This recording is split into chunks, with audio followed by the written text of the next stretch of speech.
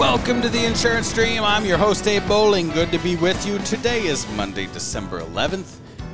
Folks, can you believe we're almost halfway done with December? That is weird. Seems like December just started. Seems like the kids just got done with summer vacation, to be honest. I can't believe we are almost at the end of another year. Today we are talking about keeping a new business tracker. Some of you are doing it, some of you are not. All of you should be.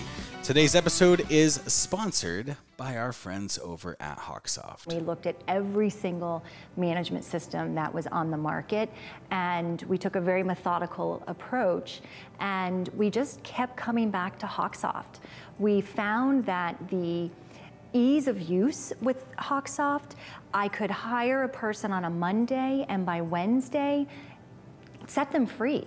The training materials online, the tutorials, the videos, how intuitive the system is, and just truly the ease of use.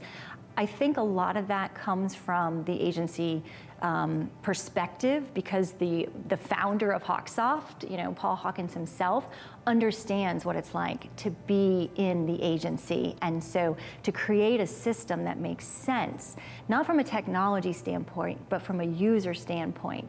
Yeah, Hawksoft is super good at that. They still have agency development teams. I use Hawksoft. I email them, they care, they email me back, they submit it, they investigate things if they need investigating. But the flow of it, it's logical with how we run our businesses. So go over to theinsurancestream.com, click on services for your agency, click on agency management system. Hawksoft is the only AMS with a 97% recommendation rate. They also have a 97% first call resolution.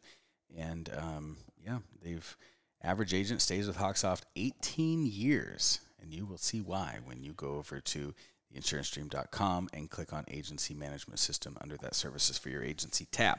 All right, so we're talking about keeping a new business tracker. One of my early mentors in insurance always used to tell me, winners keep score. And boy, is that true.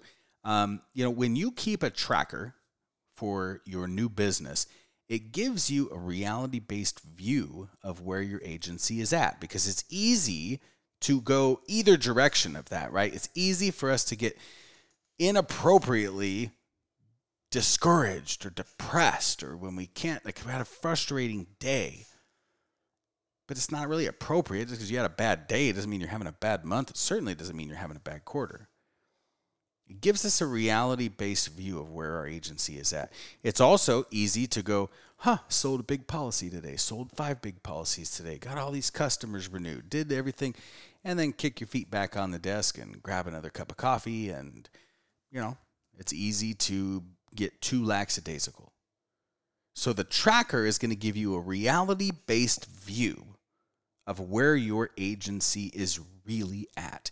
Now, there are 4 things that you want to have on your tracker. Number 1, the name of the business or the name of the person, the account owner, the insured. Number 2, the lines of business.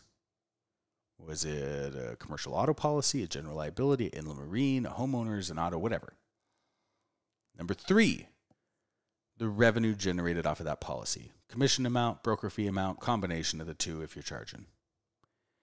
Number 4 is the source, because you need to be able to look and see, what new business have I booked? Now, this is not for rewrites or anything like that. This is just for new business, accounts 1, because that's how your agency grows.